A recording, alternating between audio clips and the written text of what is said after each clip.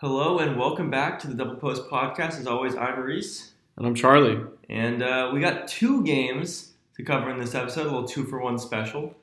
Yeah, we had finals week last week. And as a result, we got absolutely no progress made on any sort of Timbers podcast-related activities. That's correct. Yeah. How was your finals week, Reese? My finals week was hell. I was averaging 3.5 hours of sleep and I was averaging almost 10 hours a day at the library. The library is so nice. People underrate the library. You were being traumatic. Traumatic, not dramatic. Close one. It was tough, but we got through it, and then there was another Timbers game. Yeah, it's pretty good. The game wasn't good. Synopsis. But. So the first Timbers game was the Austin game, and while Reese was hitting the books, I was in the box again at Providence, and we'll do a quick and dirty recap of that one. We don't need to get too far into it. Yeah, I managed to catch bits and pieces of that game, but I was fading in and out. This was the Bill Tuiloma game. Yeah, he had a great game. He did the gritty, and Justin Rasmussen looked like a serviceable left back in Claudio Bravo's absence. Yeah, I mean, let's go a little more into it. I mean, we hosted Austin at Providence Park. That's true. And it was, you made this comment before we started recording, because I think it was very apt, and it was a classic Providence Park home win. Yeah, which I think is kind of the perfect way to describe that game. Mm-hmm. It's like if you were to boil down a Timbers home game over the last 10 years into one game, you get something that looks a lot like the Austin game. Yeah, we didn't always play great, but we played just good enough to win, barely, and that's exactly what we did. Van Rankin was The defense as a whole was fine, though. Yeah, no, the defense was very good. David Ayala played well. Yeah. In his 15 minutes at the end. Niezgoda didn't really appear. So Ivacic had absolutely nothing to do. He had a couple important plays, but he had that one couple where tips. He dove after the ball and I guess tipped it but the movement on the ball was imperceptible to the human eye.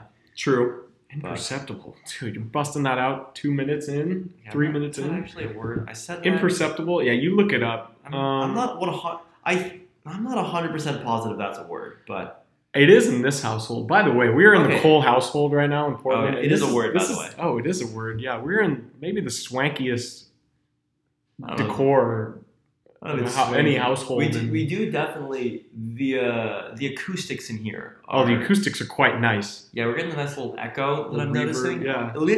Let us know how that sounds on the podcast recording. No, don't let us know. Or don't let us know. We're not going to record here again. Well, yeah, you're right. We probably won't. Yeah. But so I'm interested to see if that changes, because my voice sounds different to me. But I'm wondering if that comes across over the speaker or if it just gets lost. Yeah. Also, I'm staring at a large jar of, what is that, potatoes in front of me? Quartered? That is some sort of... It's a very large jar. I think it's some sort of quince vodka type drink. Yeah, man, your family always got the fancy alcohol.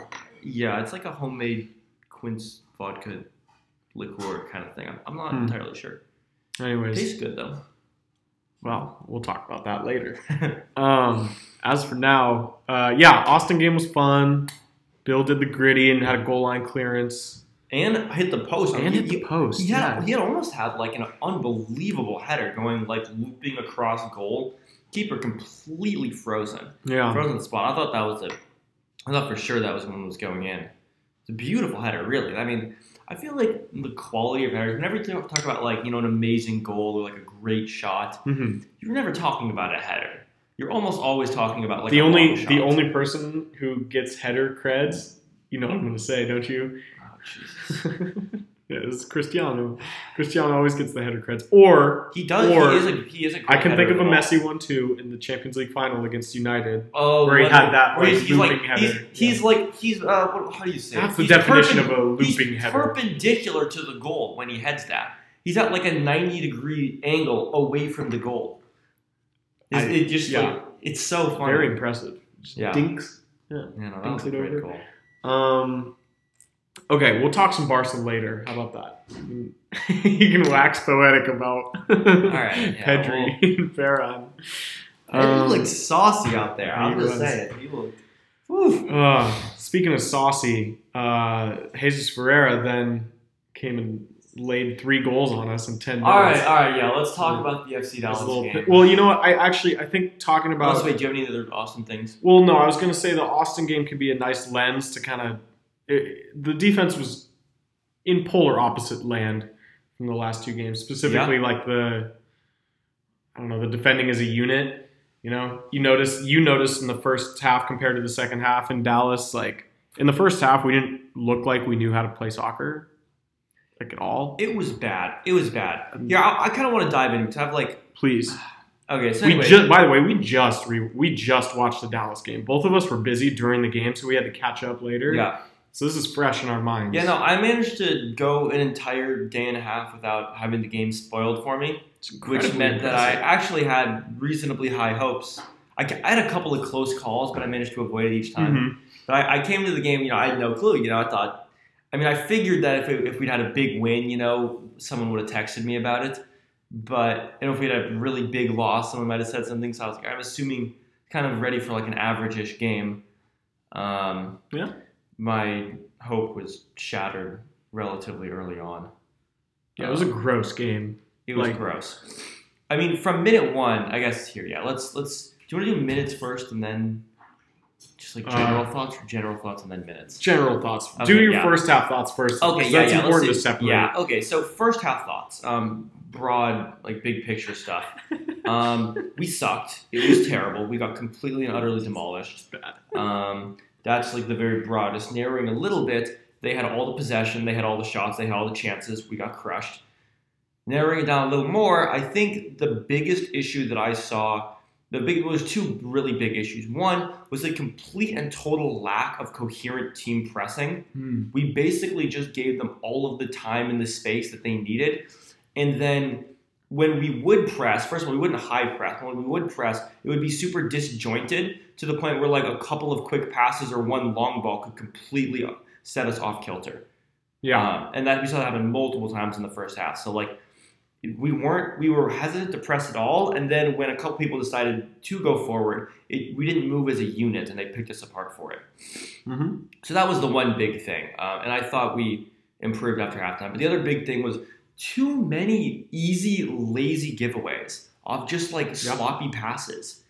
And I feel like that's not something that I see a lot of normally from the Timbers. Mm-hmm. I mean, not that, we don't dribble ourselves into triple teams and get screwed or try ambitious long balls that don't come off. But like the whole, like the sloppy passes, to open players that don't get through, the one-touch passes to a player 10 yards away that gets completely popped up into oblivion. Like, there was a lot of just really sloppy, poor play that I just not used to seeing from the Timbers, especially in like the middle third when we were looking to transition from defense to offense. Yeah, we had a lot of our attacks broken up really early on, not by like intense pressing, but by just like simple mistakes. I will say there is one time where we haven't looked like we could pass early. I was against LAFC. But, I mean, there's an asterisk next to that because we had 10 men. Exactly. The LAFC game, like, not only did we have 10 men, but we also were, like, parking the bus and weren't really looking to connect passes, We were also playing against LAFC, whereas Dallas, don't get it twisted here, Dallas are not a good soccer team. Yeah. They're not good. They have a decent front 3 in Velasco, who might actually be good, Ferreira, who was really good in this game, and Paul Arriola, who... Listen, Paul Arriola. I'm going to be honest, and I think I've said this on the pod before, but of all of the like old school American MLS players for the MLS team, Paul Arriola is one of the ones who I actually don't mind that much. For the national team. What did I say? MLS team. Yes. I don't know what that is. One too many drinks for dinner. Of all the people who played. All the people who played for the national team have like that old MLS guard. Paul Arriola is probably the one who I find like the least offensive. Yeah.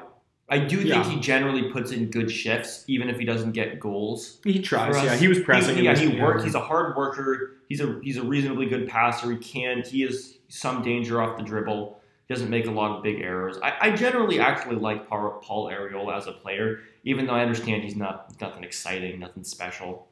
But I generally think he does the right things for a winger, as long as he's not like the main guy. So the thing about this front three is, I mentioned it in order from left to right for Dallas. So that's Velasco on their left, Ferreira in the middle, and then Arriola on their right. Uh-huh. So Reese, you're the math guy here. Who would Velasco, their best player, match up with on our right side? Let's see. So if Velasco is on their left, then because of the whole switching sides thing, I suppose he would match up with whoever's on our right. Which who's that? I suppose that would most likely be Van Rankin. Oh, so we just re-signed him. That means he must be good. All right, I see what you're doing here, and I don't know what I see what you're going for here. We'll get into specific players later in the episode. Okay, fine.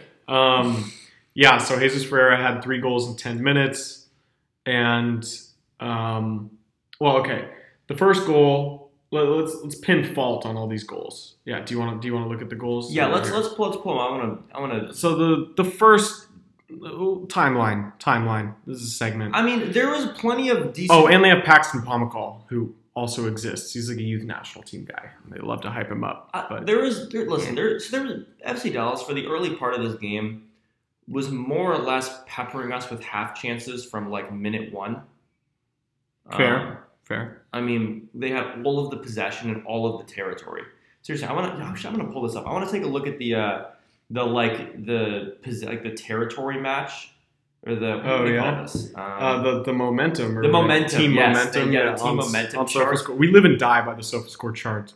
Yeah, honestly, those are. It doesn't lie. It simply doesn't lie. Yeah, they don't lie. Anyway, yeah, that's honestly more generous to Portland than I would have imagined. But basically, they were completely controlling the possession. They had the ball on our end the vast majority of the time, and they did a pretty good job of creating like kind of half chances. Yeah, lots of half chances. Yeah. But we kind of held firm, more or less, from letting them get a really obvious one up until the 26th minute, where. Let's start at the beginning of this play. Yeah, let's start earlier than where I was at on the highlights. Basically, the ball gets worked in the middle. It's kind of a missed touch off of for FC Dallas, but no one on the Timbers responds to it quickly. And it's kind of a broken play, and I think it falls out to who is that? Pomykal. Pomykal, yeah. 19. Yeah, okay. That's a great ball by him, actually. Yeah, falls out to Pomykal, and he just pops it over the top of Van Rankin, who is basically tucked in to cover that space, which Pomykal is kind of running into. Unfortunately, we already have McGraw, who is well out of position at this point, stepped up to because McGraw stepped up to like deny the first entry pass, which is like 45 yards from goal. Yeah. So with basically once Van Rankin shifts middle, then once the ball gets played out wide, he runs wide, but McGraw can't recover. Char is too far back, which basically leaves a one-on-one with Bill Tuiloma in the middle with Arriola.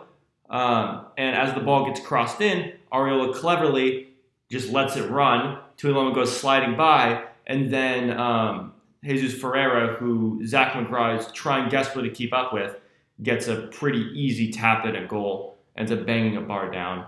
Because the one part we're not mentioning about this is Alan Velasco is really good, and that's a really good cross. I mean, it is a great cross, yeah. I mean, you couldn't have asked for more per cross. Honestly, I think either of these guys maybe could have scored. I think Arriola could have scored. I think that this is smart because I think Tuiloma is in a good enough position to where he can challenge Arriola's shot, and maybe even get like a complete block on it.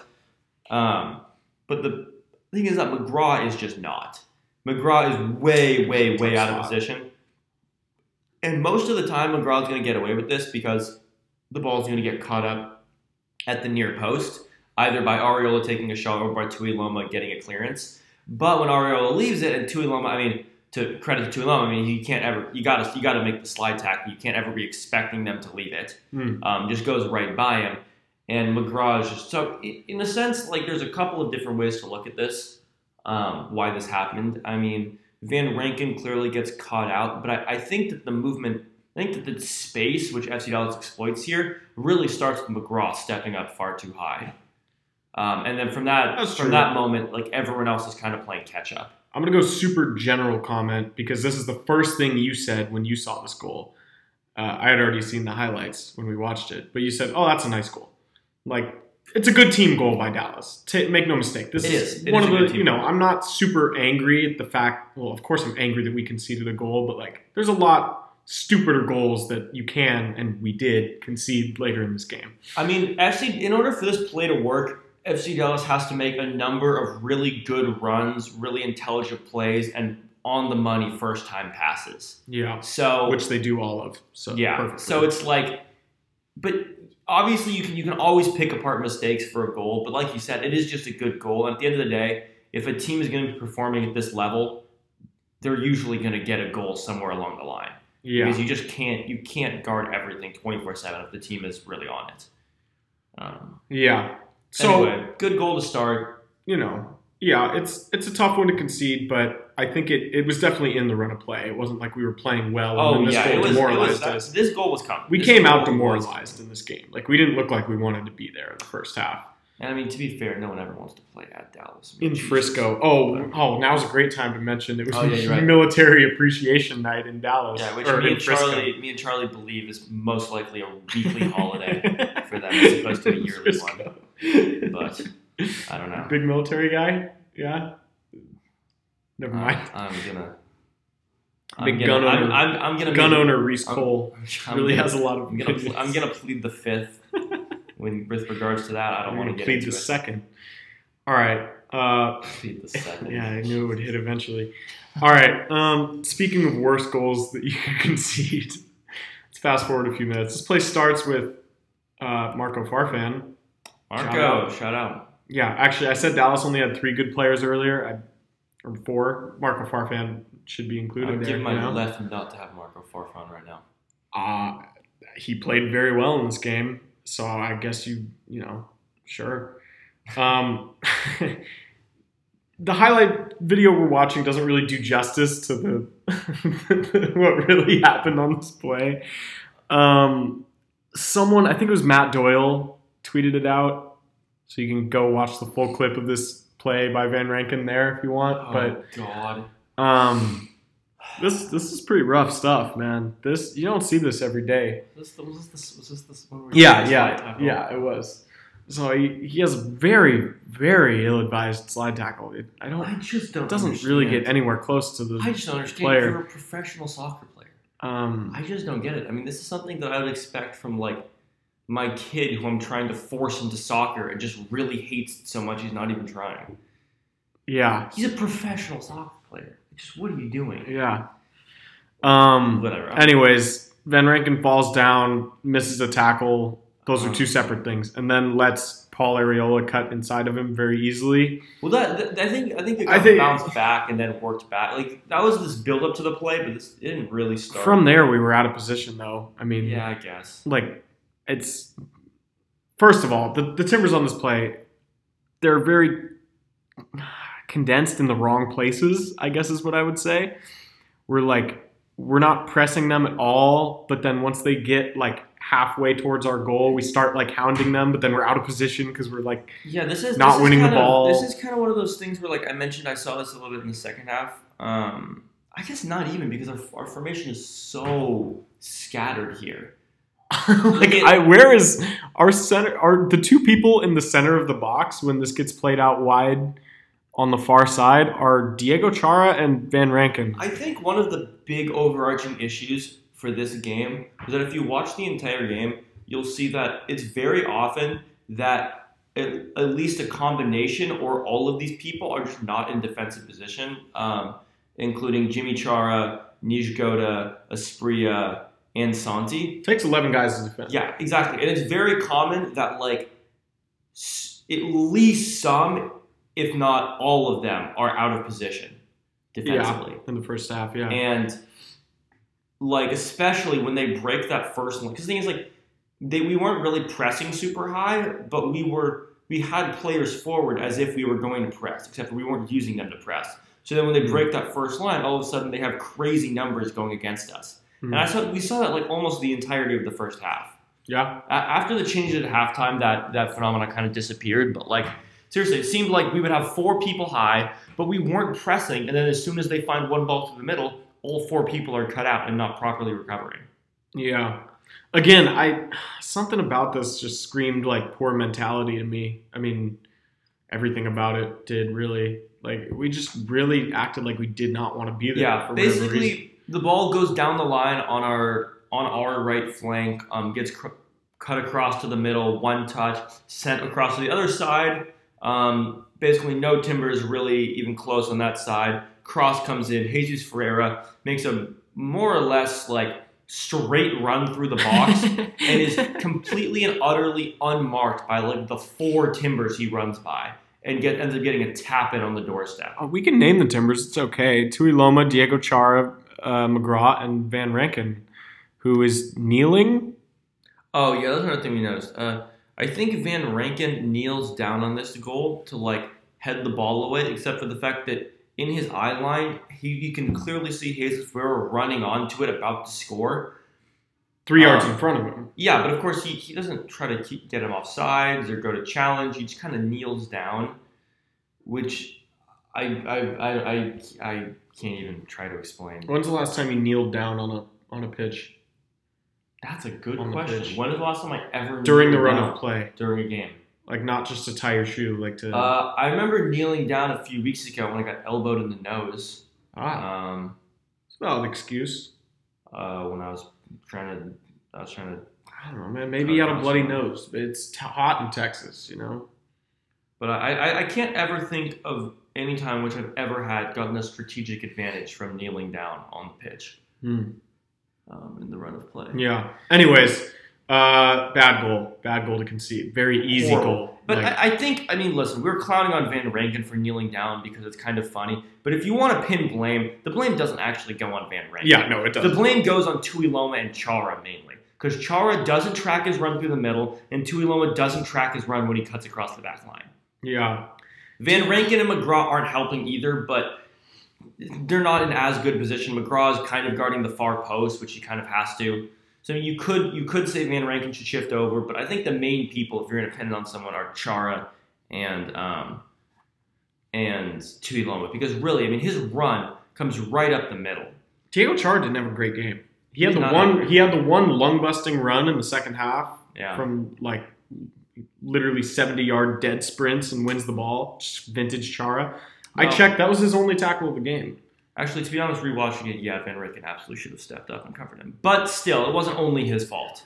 Any Ivicic problems yet? I know the next goal. It's like we got some problems. But the first goal was like 10 yards out and got hammered bar down.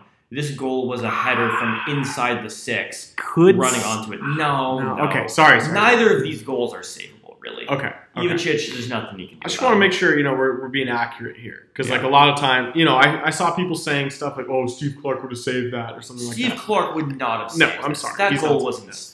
That goal is so... Courtois isn't saving. Yeah, you could give the David De Gea, Manuel Neuer, Thibaut Courtois, they're saving that maybe 1 in 10 times. Yeah. The best keepers in the world. Ivicic is saving that 0% of the time. It's just never going to happen. All right, next goal. No MLS keepers. Let's get this next goal over with. He should have saved this one. This next goal was really bad. This was the one I lost it with. All right, so this one is kind of like a somehow it's an even worse goal to concede than the last two. Okay, so sorry, we haven't even given the minutes. The first goal was in like the 25th. The second goal was in like the 30th? Yeah. And then this goal came in, was like the 33rd? 36th. It was exactly 10 minutes between Ferreira's first and third like a 10-minute time frame in the middle of the first half, in which they scored 3 goals. Not good. This goal is like so many of these goals are just like so little. So basically, it starts off with a bang of a highlight. We give the ball away really cheaply. It's like a 50-50 duel, and Who even is this? Is that Van Rankin? Yeah, Van Rankin. He heads it to Paxton Pomykal. I don't really know where he's. I think he's trying to head it back to McGraw. He's trying to head it over, and Paxton Pomykal kind of off balances him, and he doesn't get the power on it he's expecting. Yeah. Ball comes middle. We do a decent job of cutting off the forward run. Basically, the ball gets another lay on to Jesus Ferreira, who picks it up around the top of the semicircle. Takes one touch, and he passes. He's not really closed down quickly enough. Chara kind of steps off. I think he's much more concerned about the ball going up the middle. He kind of steps to intercept that, and as a result, isn't really in a good position to cover the shot. Bravo steps up to him, but doesn't really get himself in front very well. And like you said, he passes the ball into the goal. Yeah, Ivicic should have this 10 times out of 10. This one's a goalkeeper error. It's perfect height. It's quick, but it's not that quick. And he gets a really strong hand onto it. It hits it inside of the netting. The game was over at this point, yeah. Pretty easily. And this one's technically Ivicic's fault, but you pointed out a lot of things that the defense could have done better anyways. So I think the blame kind of goes all around. That's why I keep talking about the mentality of this team during this game, because everybody played bad for the most part. And we'll get into individual players in a little bit.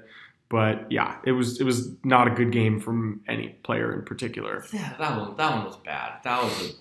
That's when you really gotta save. Yeah. Anyway, they had a little bit more. The rest of the first half after that goal was pretty uneventful, if I remember right. Yeah, they were just wasting time. Both teams wanted halftime to come as quickly as possible. Second half, though, so the second half, if you take it as its own kind of, if you separate it from the first half, which I think you have to do because the game was already over in the first, the game was already over, and, you look at based on what we saw in the second half, it was a different team. We actually wanted to be there and, tried to score goals and stuff. Oh, absolutely. The effort was way up, but I think also tactically it looked like the one big... so obviously we brought on Blanco for Moreno. Yes, who had a bad game. Yeah. Again, we'll get into individuals later. Sorry. But the one thing that Gio did is we started pressing them. Yes. Really pressing them. And do you want to know what? They coughed up the ball a ton in their final third. A ton. Because we had tons and tons of recoveries. As I said earlier, they're not a good team. FC Dallas are not a good team other than their front three and Marco Farfan and sometimes Pomykal. Yeah. So we really like that. It was a change in mentality and the tactics. The second half we looked, like you said, like a whole different team. Yeah. So early in the second half, Velasco tried to score from way outside the box and he missed. That was a really interesting looking shot because he hammered it really hard, hit the side netting, and just completely stopped. Almost on a dime. Did you see the tangent? There was a Liga MX. Dude, let me try to find this. There was a Liga MX penalty this week. The other day. I did not see this. I was trying to avoid Twitter and stuff because I didn't want to see Timber spoilers. Yeah, no, I got you. I'll find it, but it was crazy. Anyways, the guy he's taking a penalty and he kicks it and it hits the side netting and then it hits an ad board in the back, but it hits it at the exact angle so it looks like it's hitting the corner and then it nestles behind the net as close as possible. Really? So it literally looks like it's in the goal. Wait, and the goal graphic goes up, and the announcers talk about it as if it's a goal for 30 seconds. Wait, you said it was a penalty? Yeah. How would he possibly hit the side netting at that angle on a penalty? I know. Let me try to find it. I'll find it. That's insane. He hits the back of the side netting. The level of the curve you would have to. I don't know. I'll find it. I'll find it. And anyways, that's dumbfounding. Yeah. Here, check this out. All right. We'll retweet this as well. Look, yeah, they say bottom corner. No, it's spinning in the back. What? And people don't realize that he missed it. It didn't go in. Oh. Anyways, before that gets flagged for the audio, yeah, I'll retweet that from Double Post or something. But anyways, yeah, that was pretty fun, I thought. And what were we talking about? Oh, Velasco's shot was kind of similar to that, I guess. Yeah, in a way. It was a little bit scary at first.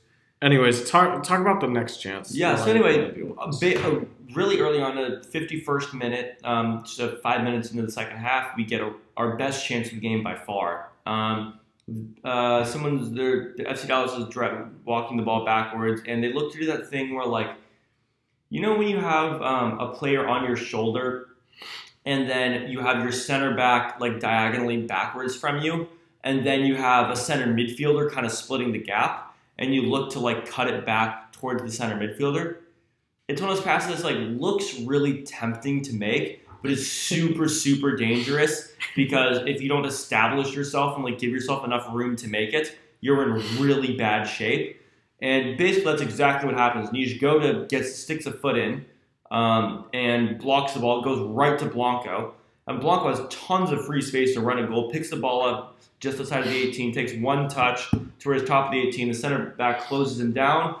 He hits a curling effort to the far post with good power, and it's kept out by pretty great save, honestly, by the Dallas keeper. Yeah, we were talking about this. Like, you could,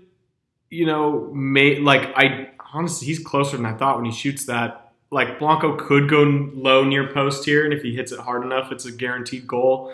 But, I mean, yeah, he curls it far post, and it's middle you could goal. Score it. Here's the thing. It's one of those shots where it's like, if he gets it perfectly in the corner, he's going to score. But he does well enough to where, like, I would expect this to go in most of the time. It's a really nice one-handed save. Yeah, it is. It really is. I mean, there's the Blanco threat being shown immediately. Also, I mean, great work by Yaro here. He creates a chance all by himself, just by pressing. Amazing what you can do when you actually try to press. Okay. Next chance. Well, goal. Next goal. Yeah. 61st minute. This is the best moment of the game. Blanco, he's in the center circle. Picks out a beautiful pass over the top to a beautiful run from Nijgoda, and he chips it with his left over the keeper. Oh, man. That is gorgeous. Shades of Alba on the weekend against Real Madrid. Just a gorgeous goal. I'm gonna look up right now if he's left-footed or not because I can never remember. He is. Oh yes. No, dude, I've done this before, haven't I? Yeah. I don't know why you can't remember. You are, dude. I'm telling you, man, I can't remember anything. But yeah, so that was pretty fun to watch. Good for Nijgoda, Yeah, beautiful ball from Blanco. Absolutely gorgeous. See, that is the touch of quality that you get from having Blanco on the pitch. That, quite frankly, no one else really plays.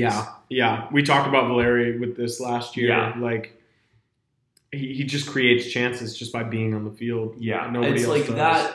that bit of quality. I mean, they always, that's like a classic English announcer thing. Yeah. The bit's just a bit of quality. Touch of class. Yeah, exactly. The touch of class or something like that. Like, a moment of brilliance. That's my favorite. Moment of brilliance. Yeah. Any one of those, like, and that's really what it is. I mean, it's just a special ball over the top, and credit to Yark, he does a great job. It's an amazing finish. That's amazing control. It's a really intelligent run. He times it perfectly. He's got two guys on him. It's a difficult first touch. It's a really difficult first touch. Yeah. And I think that the first touch is probably even harder than the finish there. Because he's got people on both sides. So to be able to bring it down while you're on full pace without overhitting it or underhitting it. Because if you overhit it, the keeper gets. If you underhit it, the defenders catch up. And he's on a full sprint. He needs to pick the ball out of the air. Got no help. It's all him. Yeah, with the perfect amount of pace. Really, really tough first touch. Sells it really nicely for himself. And then just chips it over the keeper. So that really, is the... really difficult finish, too, in addition to the beautiful ball. It's a tough finish, and he does really well. Pretty much every episode we've talked about or been asked about how Nijgoda has not been playing at a DP level. That's a DP level finish right there. You don't see that a lot in MLS, and it should be a goal of the week contender, even though it probably won't be, just by virtue of how this entire game went for the Timbers. But that's an amazing goal. It really is. Almost immediately after, actually, we have another goal of the week contender. I guess this isn't immediately after. Didn't we have something else immediately after? I think we did. It was an even better chance than this. Right in front of the goal. Oh my God, you're right. I think this was before the Ayala chance. Oh my God, you're right. It was. We don't have this one pulled up because MLS didn't make the highlight package, but Dyrone missed a fucking sitter. Just a sitter. Right. Gio in post game mentioned that, like, yeah, if Dyrone buries that, it's a different game. Like, I mean, yeah, it's true. If you have like 25 minutes of time to play and it's 3-2, like, and we're looking like we did, it's a totally different game. I already forgot about this. We just watched it. Yeah. Maybe like a trauma thing blocked out of my Yeah, mind. exactly. Yeah. Yeah. So from what I'm remembering, it was like a long ball out wide to Blanco. Yeah. Who was running onto it, who played a first time ball across goal. Now that I think about it, it's the exact same thing Velasco did. Exact same thing. Yeah. I was thinking about that when I was watching it. Yeah. I don't want to like spoil it, but he used the exact same ball. I swear to God, first time, same angle, and both times it caught this. How he same pace, just rolling. Yeah, it catches the keeper off guard because it's got just enough pace, and he hits it so quickly, like first time, without even taking a touch to settle. And it's just far enough the keeper doesn't feel like he can come for it. And Dyrone is sprinting onto it. He's got a defender on his shoulder, gets there first, and somehow skies it from like 6-7 yards out. I think this moment for me signals that we're officially back to old Dyrone. He had the saucy goal in the first game. This is what you get with Dyrone, though. He's going to score a goal like that in the first game where he controls with his left, finishes with his right. Or maybe I'm having that backwards. Maybe it's the other way around. And then he's going to miss a tap-in. It's just the way the world works with Dyrone. I love him for it. It makes things more interesting, but it makes things more you can't say it doesn't. I want him to score all of them. I don't know. I wouldn't go so far as to say it's back to old Dyrone, but this was an old Dyrone classic right here. Yeah. Yeah, that was tough. Bad, man. Oh, Jesus. He skies it. Oh. I have this really crystal clear memory of when I was playing in this rec game when I was in second grade. Wow. And I got the ball, and I was inside of the 6 for sure. Like 3 yards out, and the ball bounces to me off like a corner kick, and I go to hit it, and the ball pops up, and I get underneath it, and I hit the crossbar from like 3 yards out. And I remember thinking that was the worst miss I'd ever seen in my entire life. It's like in FIFA when you just hold down B because you're so close, and then somehow they end up skying it. Yeah, Dyrone is really making me challenge that thought. I don't know, bro. You haven't seen me play that much. I've missed some sitters in my day. I feel like I've seen you play enough to see you miss like 1 or 2 sitters. Oh, I've missed some sitters. Yeah. When I was playing in my entire 2-year cumulative, it was probably 3 or 4 year rec career, I scored 4 goals total in all those years. My first goal ever was the keeper. It's not that bad though, to be honest. There was some weird shit that happened at Delta Park. It was muddy, you know how it is. Mm-hmm. Keeper has the ball in his hands. He's about to cover it up completely, and I slide tackled the ball out of his arms into the goal basically. See, they let us stand. That does not surprise me. That was my first. Right. My second goal was an absolute banger. The ball was bouncing at the top of the box, and I hit it off the half volley, and it went in the top corner. It was beautiful. And then I scored a regular tap in, and I scored a free kick. I scored a free kick. Those are my 4 goals. So I'm all over the place. Give me the rundown on the free kick real quick. It was just a basic I don't know, man. It was from right, 20. You scored a 25-yard free kick. I don't know, dude. I didn't get out my freaking yardstick, but I think it was about, it was outside the box, obviously. And I just, hit it over the wall, and it went in the goal. Top corner. I don't know, dude. All right, whatever. Anyway. Maybe there's a hole in the wall. I don't remember it that well, to be honest with you. I remember the slide out of the keeper's hands much more vividly. That's fair enough. But, yeah. Anyways, what were we talking about? Banger, though. All right, speaking of bangers, there's the transition. Yeah. And we were talking about how Dyrone missed the easiest chance in the universe. To be fair, he was getting challenged, but maybe it gets blocked if he puts. No, it wouldn't. It was bad. I mean, The best thing I can say about it is that there was a defensive presence that he had to think about that I guess put him off enough, but you gotta score. There's just no way around it. Anyway, a few minutes later, we get actually a really, really good chance from David Ayala. Yeah, this would have been the moment, man. Yeah, he brings the ball down. Gets knocked. Yeah, basically gets fouled. And I remember saying oh, that's a foul. And then he just gets up, turns around, and keeps playing. And actually beats his defender. And not only beats his defender, he's so his back is to goal as he beats the defender, right? Because he has to shrug him off and he gets off balance, and he rolls it over with his left, and he turns his body all the way around. It's like one of those FIFA shots where you're running away from goal and you press B, so the guy glitches around the ball and then shoots it. It looked like that kind of. I don't know how he got his hips around so quickly. Yeah, no, he did an amazing job. And this shot should have gone in. This shot should be in the goal. This is an amazing save. Yeah, he hits it near post, probably 2 feet or so off the ground, just inside of the post. Lasers it near post. And their keeper makes an incredible diving save and pushes it wide. Both this save and the Blanco save were honestly incredible by their keeper. That one especially was really impressive. So even then, I mean, that was in the 70th minute, 69th minute. Ivicic is standing and watching that one go in. Okay, well that's catching strays out here. So, even after that, if we score that goal, it's 3-2, you feel like we got a chance to scrape a point out of this thing. Both the Dairon chance and that chance arguably should have been goals for maybe different reasons, but... That's a good way to put it. Yeah, great way to put it. All right, the next goal, not a great Ayala moment. He gives it away, and then Dallas go forward. And we're completely out of position. Zach McGraw doesn't step when he should. Tuilamo's not adequately covering Arriola, plays him into space. Low, hard, far post finish. No chance for Ivicic, yeah. The commentators were saying something about how Ivicic wasn't in the right spot, but he was fine. It's just a good shot. Not much he can do. Yeah.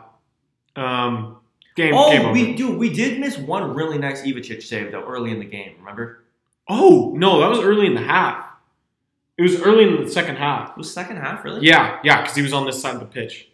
Okay. Yeah, he made an amazing save. I don't remember anything about it. He did make a really, really nice save off of a shot. Yeah, I think you're right. It was second half because it was on this side.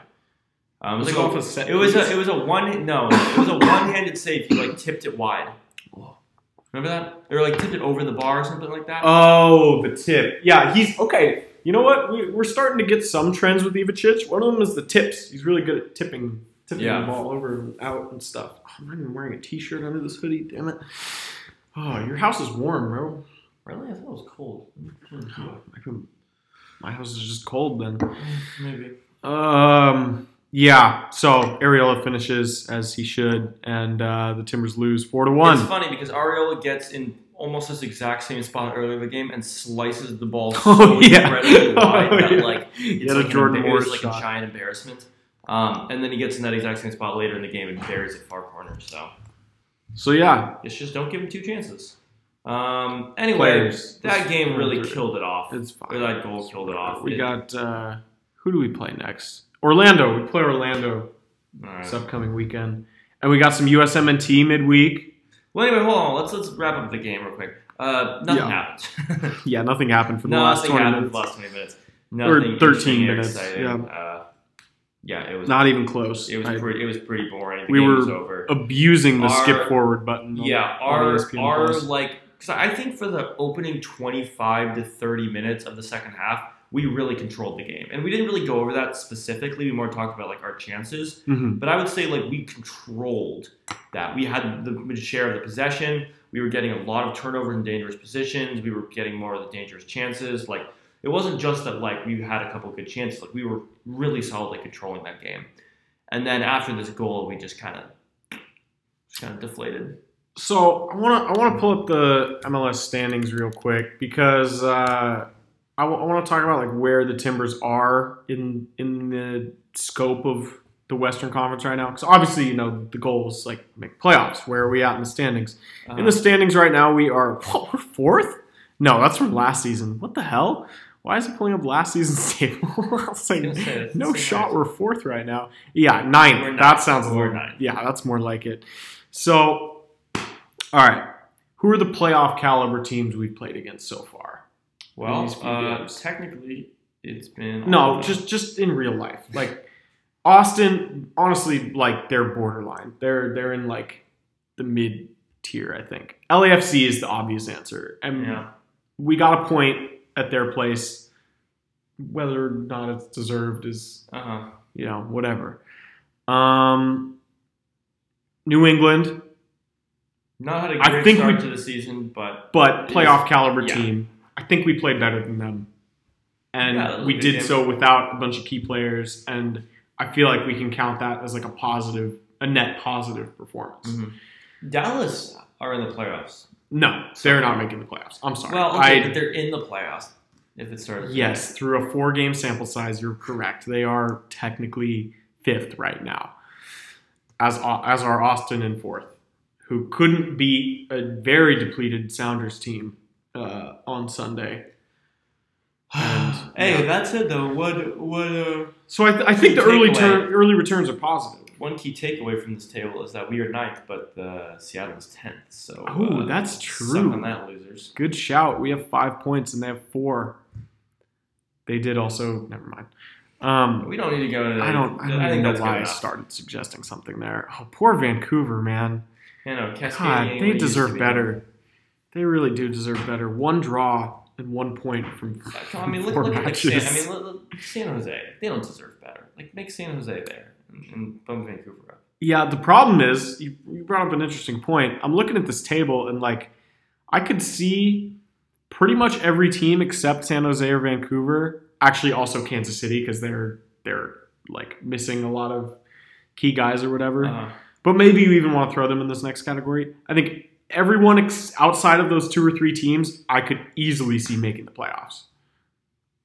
Maybe not Houston. Maybe not Houston. What I'm getting at is 7 teams have to miss the playoffs. Yeah. Out of these 14. We'll say San Jose, Vancouver, we'll throw Kansas City in there, and we'll throw like Houston in there. There's 4. Maybe Dallas, 5. So 3 more teams aren't making the playoffs. Who are they going to be? I don't know. Colorado? Austin maybe goes bad. Like Minnesota haven't been amazing. I mean, fucking RSL are like leading right now, and they were supposed to be terrible this season. They don't have a DP on their roster. Remember, Rusnak got poached by Seattle.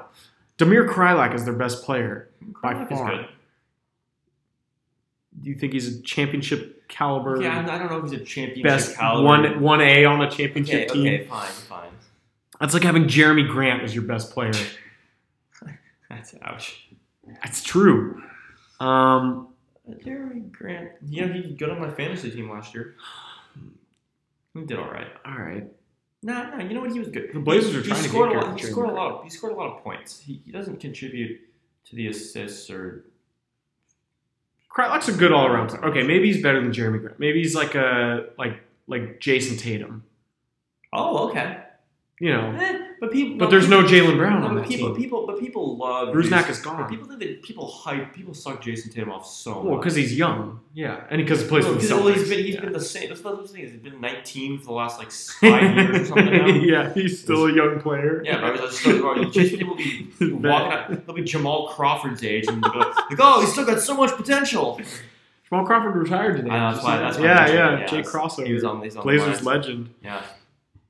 I know I told you this, but I played the AAU team that Jamal Crawford used to play for. I played them in middle school.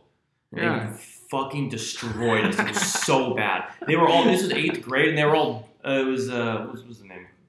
The Seattle Rotary. Yeah, Seattle Rotary. Yeah. I've heard horror stories. Yeah. No. Anyway, we played them in 8th grade, and they were all dunking in their pregame warm-up lines. Like not like one guy was dunking. Like they weren't even doing layups. Everyone on their team was dunking.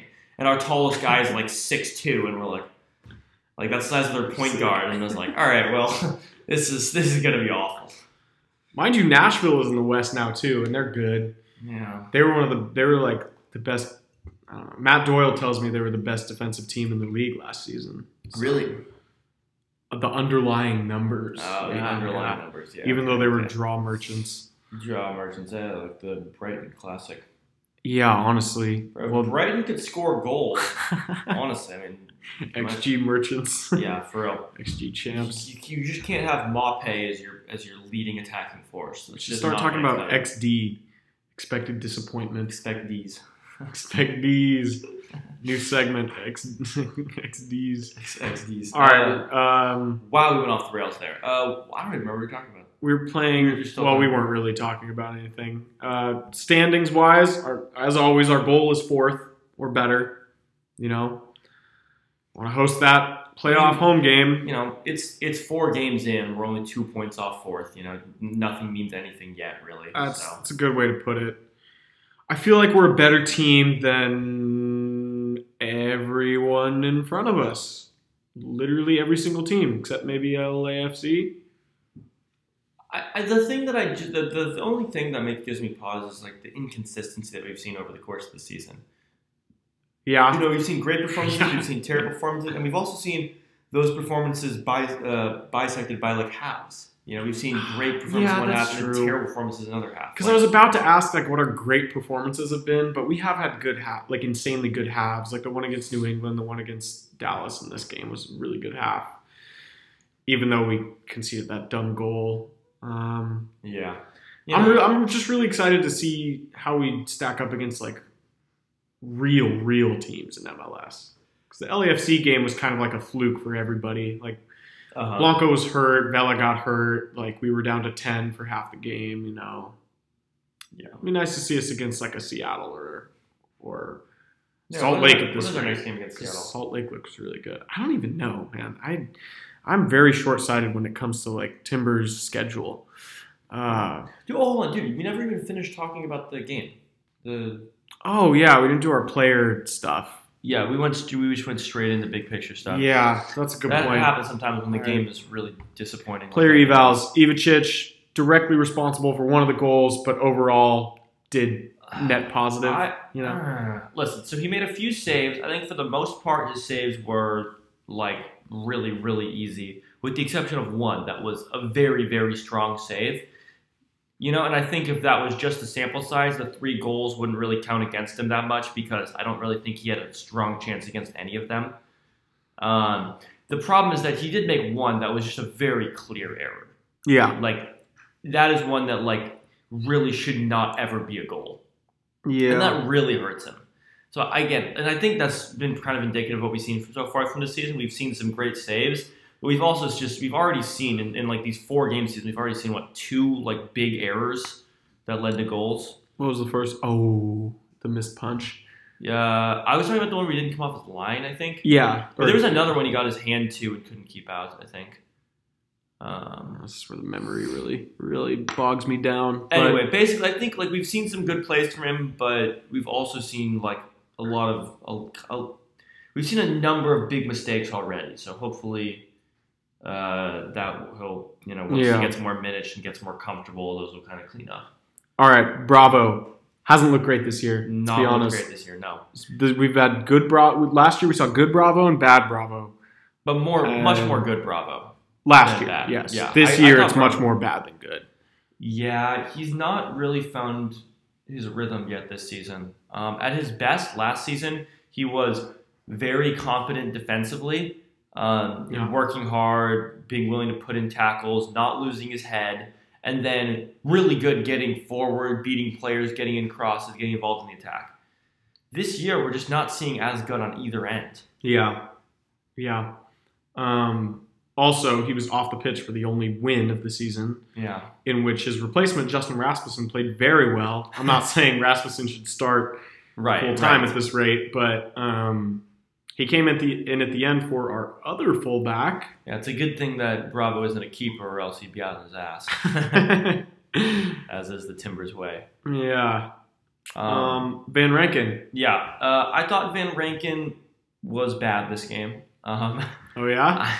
I thought he played decent in the Austin game. After I know I criticized him a lot the game before, I thought in the Austin game he played pretty solid. This game I thought he wasn't good, but again, he wasn't the only player who didn't play good. He was bad. Yeah, he just wasn't He good. was bad. He was the worst player on the field.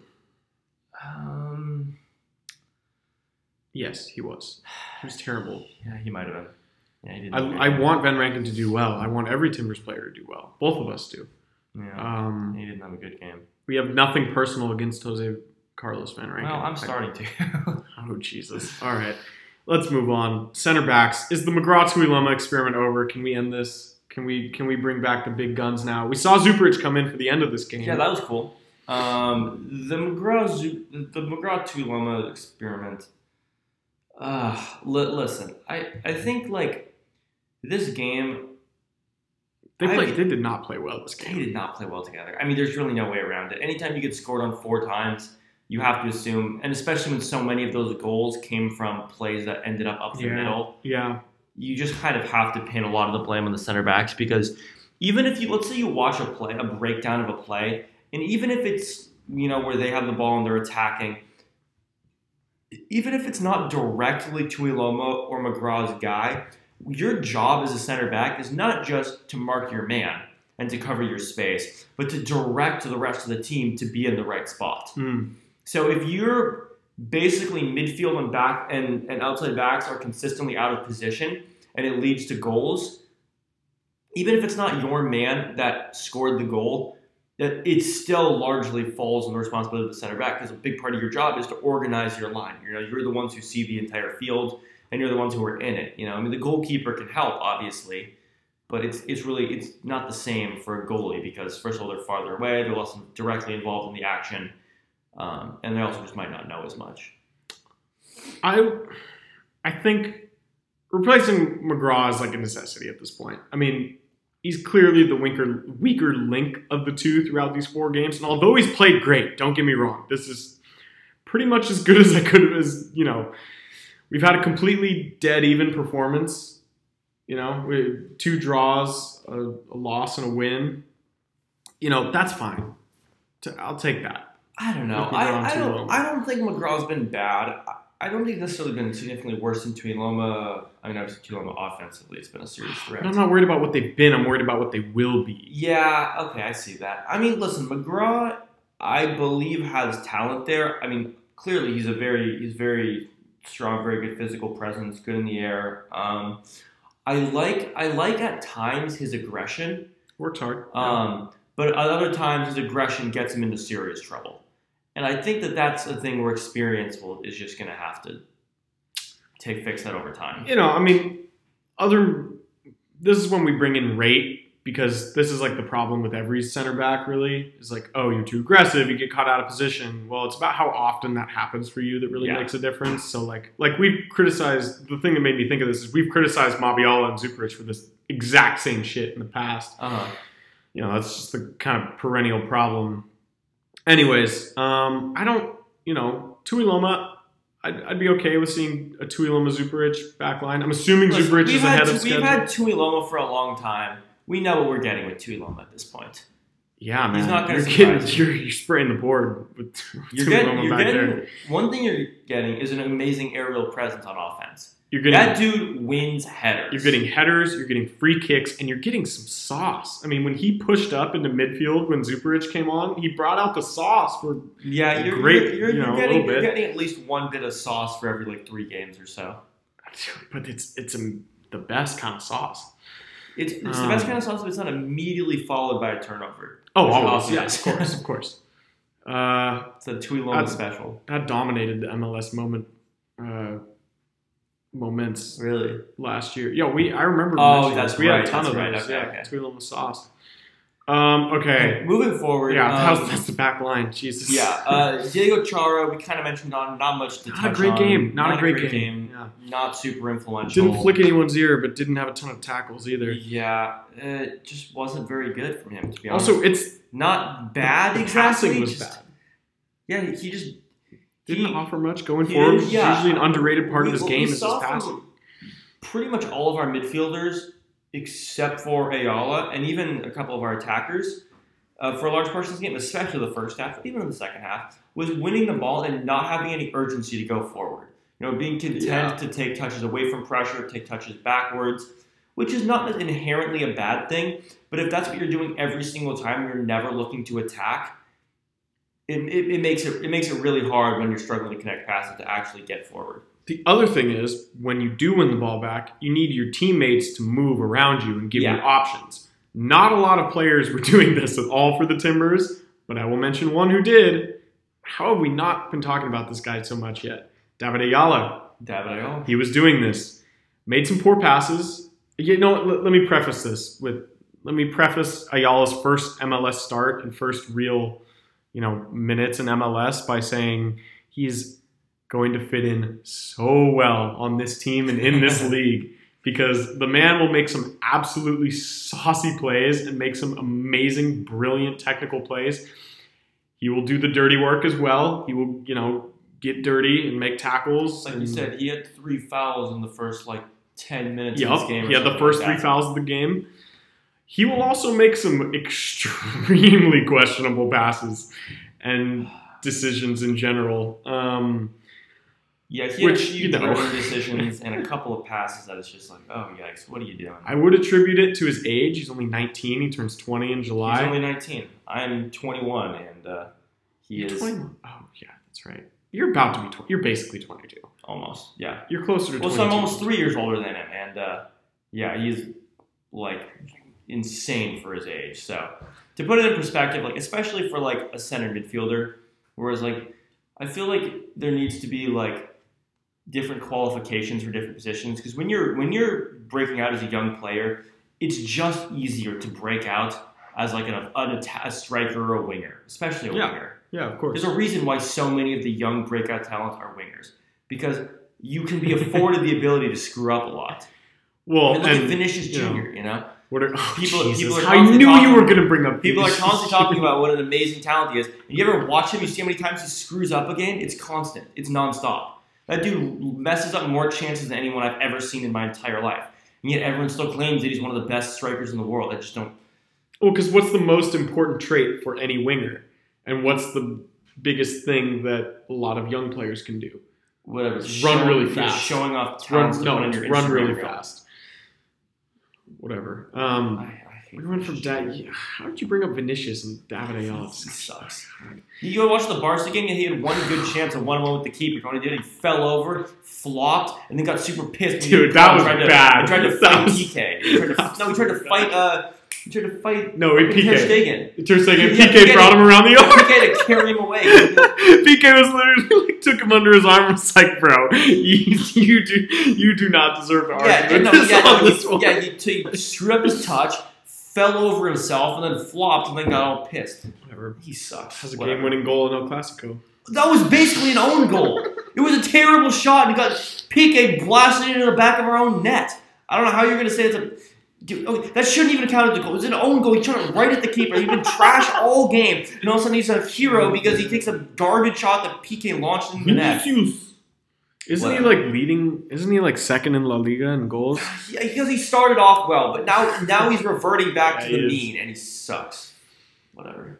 So the Vini, Benzema, Asensio front three beat the Neymar, Messi, and Mbappe front three. It's because PSG are dog shit. All right, they're terrible. PSG is absolutely awful.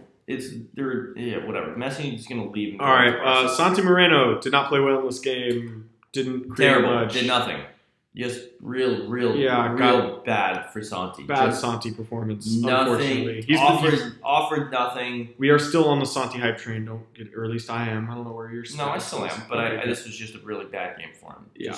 This is just shows that he's not at that Blanco level. They're near it. Well, of course. But we've been hyping up as his skill set as someone an attacking creator, winger who can kind of do it all. I mean, he's never gonna play a pass like Blanco did. I think Santi thrives much more on dribbling and being fast. But he does make a lot of clever passes, but he's not necessarily the long ball expert that Blanco is.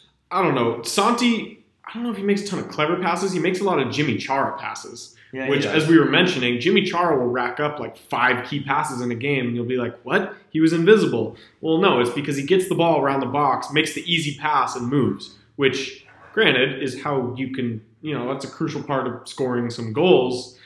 But at the same time, it's not always like, I think the stats are telling us more than they need to sometimes. What's the word for like where you say something that's like a segue to something else, but you describe it so well that like you basically don't even need to say the other thing?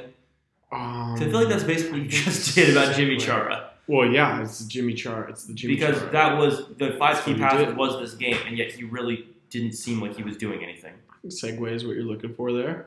Yeah, but like I feel like I don't need to talk about Jimmy Chara anymore. I feel like you just explained it. Yeah, it was self-explanatory. Yeah, he apparently made some key passes, but I didn't really notice him do much of anything for the entire game. I mean, he kept the ball all right. He didn't have a lot of really bad turnovers, but the other thing is that I saw he had a couple times where like he was really out of position defensively, and I know that's not really his job, but like Jimmy Chara I noticed especially like just not being in good defensive positions. Yeah. So, by the way, we didn't mention this earlier. We said we were going to, but the defensive positioning in the second half was better. We were in 2 actual blocks. The Timbers defended a 4-4-2. We actually like dropped into the blocks. Yeah, and well, first we pressed, and then we would drop. Right.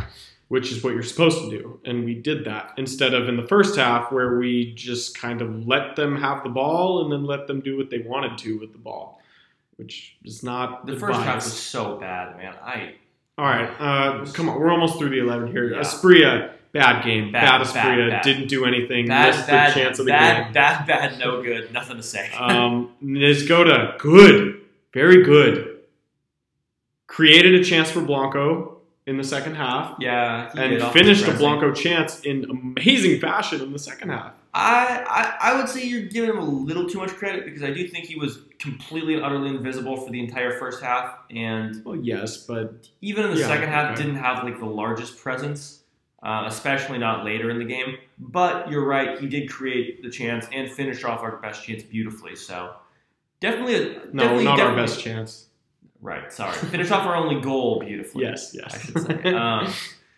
Definitely thought he had a good game, but I still think that some of the complaints that like we've had, some of the things that like have been missing from his game that we've talked about early in the season were still there in this game, even though he did have a brilliant finish and, like you said, created a chance for Blanco. Yeah.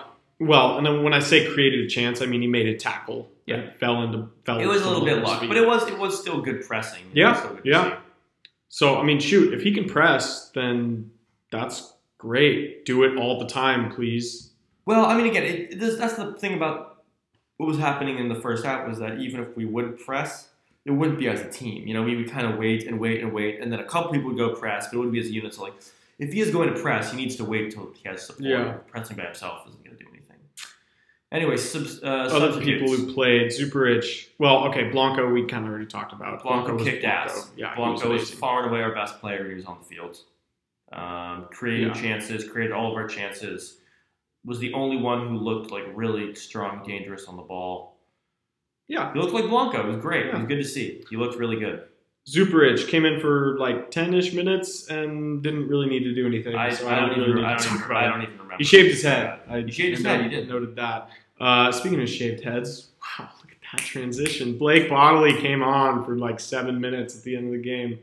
Did nothing. Played winger, which was important because now I know where to put him in my spreadsheet. Yeah, Charlie was really worried about this. Bro, Blake Bodley has played every position for the Timbers except center back. So I don't know where to put him in these stupid little organizational charts that I make. So now I can put him at winger since we have enough sample size to say that. Enough sample size being Rasmussen 2 minutes of regular times. Came in. Oh, he did. Yeah, I forgot about that. When did he come in? It was like I don't 70, know. Sometime late. It was like around the 70s. I think it was after a little after. Was it after the last goal? I think it was like 7. I think he came in with like 20 to go. Well, you know, we could just look at the feed and find out which is loading right. I'm going 72nd. That's my guess. That's your guess? I think it was later than that. Oh no, you 70th. Oh, let's go. Nailed it. That's good. Oh, it was so close. All right. Yeah, it was right after the Blanco saved chance. Oh wait, was it? No, that's not right. Whatever. Anyways, he came on for Van Rankin, and so I'm assuming he's left-footed because he's a left back. He played on the right. So at this point, Gio was willing to take out our starting right back.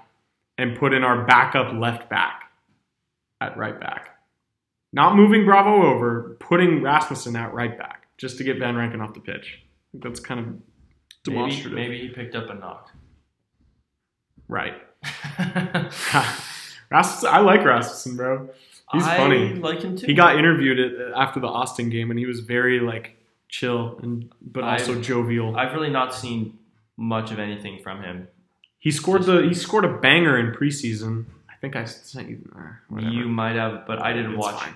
any preseason. That's not true. As you should. I watched the first game, or at least no, I think I watched the entire first game and then didn't watch any of the subsequent ones. That's fair. All right, that's everybody. I think. Okay. Right? Did we? Yeah, we you miss any just gotta do man of the match and MLS moments. Man of the match. Whew. I mean, I think I know who yours is going to be, but I think I'm going to give it to Niezgoda. Yeah, I was figuring that's it. My man of the match is Blanco. Blanco, yeah. Even though he only played 45 minutes, I know Oh, you know what? he was he only played half the game. But you know what? That might honestly be to his credit because anybody played on the field in the first half doesn't deserve to get it. That's a good point. That's a good point.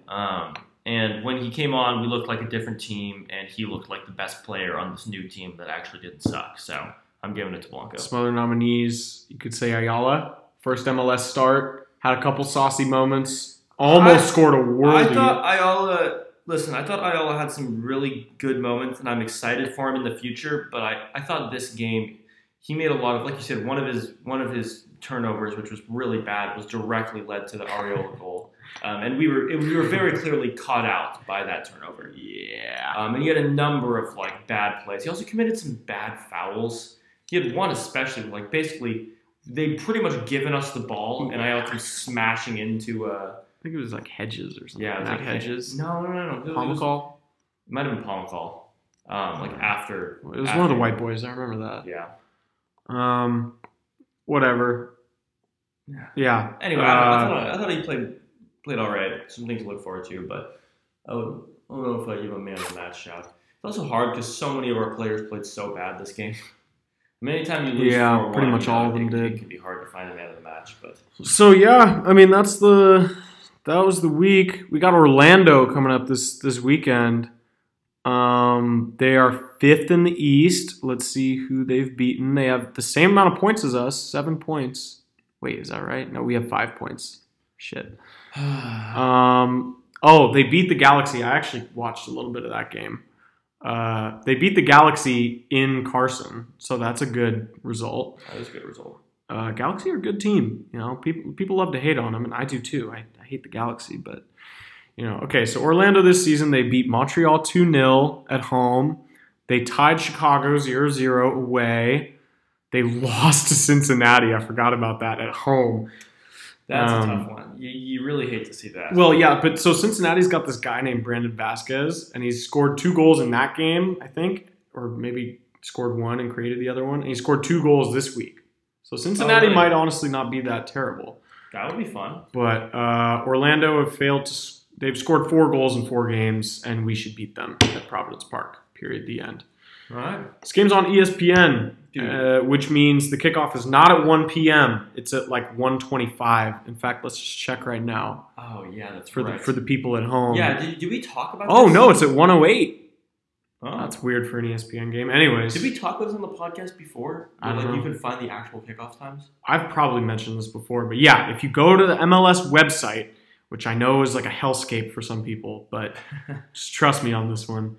You go to the schedule. And from there, you click on the match that you want to know about, and it'll show you, the 1 p.m. And then under it, in little tiny itty-bitty font, right where it says buy tickets or get scanned by tickets from SeatGeek, or remind me, it says KO, and it's got the real kickoff time right there.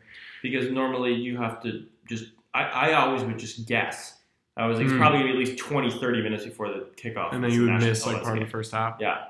Or I would turn it on exactly when it starts and then sit there for 20 minutes and then it would be, You can also, I think there's a website that tracks it, like a third-party site that puts it together. You just Google MLS kickoff times. That makes sense. I don't know. That's just fun though. Yeah. Okay, one thing we still didn't do MLS moments for that match. Oh, Jesus. Well, okay, we got the Tui Loma sauce. That has to be there. The Van Rankin slide is like legendary. Okay, so I think for me, there's a couple of clear options. The Van Rankin one, we kind of grazed, but basically what happened is Van Rankin, like, I don't even know. I think it was Velasco, like, made a move, beat one of our players. It was probably like Jimmy or Santi or something like that. The ball was like getting past to and it. yeah, and he's running into space, and Van Rankin starts running forward like he's gonna make a tackle, and he kind of starts to slide, but he doesn't ever really finish that. He just kind of falls over, and Velasco like jogs right by him. Like I swear to God, it wasn't even a slide tackle. He just like falls over. Yeah. And he just breezes right by me. It was like, I swear to God, I could not tell you what that was supposed to be. Yeah, it wasn't good. My other two shouts for MLS moments, well, they're both from Asprilla. Oh, God. One of them we already talked about. It was the miss from the goal line. That's probably got to be the That's bad. That's really for bad. This game. But the other one was one where like he gets the ball with his back to goal, probably 20, 25 yards from the opposing touch line, right on the corner. And he goes to like make a pass and like shanks into the ground somehow, and like it goes out of bounds. You remember that? No. It was like one of those things where it was like so.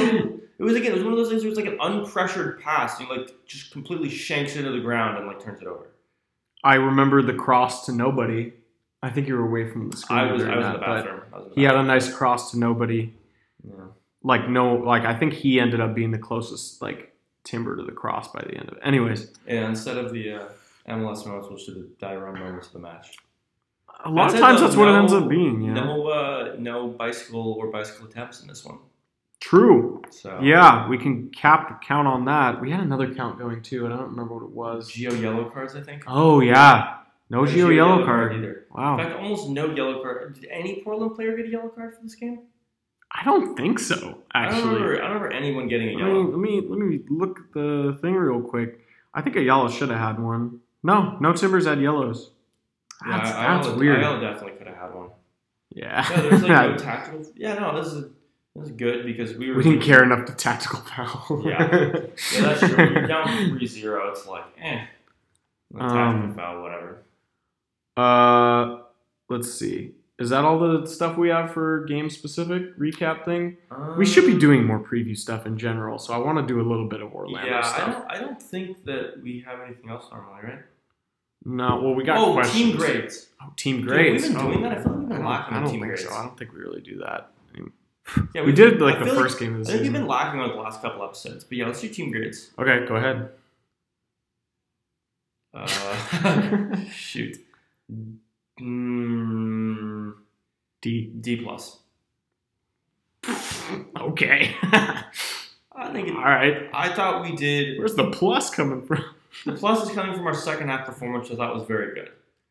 Okay. The D is coming from the fact that our first half performance was awful. I mean, if the second half was anything like the first half, it would have been an F. I mean, 45 minutes of god-awful soccer followed by 45 minutes of good soccer is a losing recipe. Still. Right, and a D plus is a losing grade. Well, you do half your homework, you're not getting a D plus. Well, actually, you should have seen the score on my essay. I turned that in like 3:10 in the morning. Oh, see, bro, I'm sweating some of these grades. Like There's one grade that I'm pretty nervous about down the stretch because it's one of those things where the professor doesn't enter anything in Canvas. Yeah. Like I have 0 grades entered in Canvas for this class, even though we've had like a bunch of assignments. And so he still hasn't entered it, dude. Tomorrow. Yeah. Oh, TikTok, Jesus. No, he didn't. He's not. He's gonna skip Canvas, put it all straight into DuckWeb. Oh, I hate on the that. back end. It's terrible. So it's just like the moment of Yeah. All right. Should we do questions first or Orlando stuff first? Let's do Orlando stuff first. Okay. No. Questions first? I don't know. You know what? You decide. You decide. All right. Well, since the questions are now in front of me, we'll be doing questions first. We have 3 of them. All right. Ben at Bengelo with underscores around it says, right back. That's the question. Get it? I get it. I'll put. Okay, Reese. Here. I'll form this into an actual question. I think that is an actual question. I think he's formed it well enough. Do you have an answer to it? I change clubs. I don't know. I think that maybe Jorge Morera. kidnap. Just send down like a team of mercenaries to kidnap Jorge Morera from whatever club he's playing for now. Put him in the back of a van, like stuff him in a timber suit, and then throw him on the field. Get a grip. 5 minutes before kickoff. In MLS, there's two types of right backs. Really, in general, there's two types of right backs. There's the right back who is way too chaotic and attacks too much. The Jorge Morera. The Jorge Morera is a perfect example. And there's the right back who doesn't attack at all, or, this applies for left backs too. Sits back, just defends the whole time. Not super skilled, but will defend solidly. The Zarek Valentine. I was going to go with Michael Harrington, but Zarek Valentine is good too. Yeah.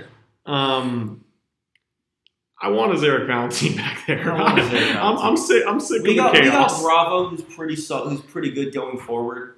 Normally, he's not a great start of the season, but it's 4 games, and I think we'll get it back. He's playing so well. Van Rankin also likes to get forward, but he hasn't Van Rankin is done much on either end so far.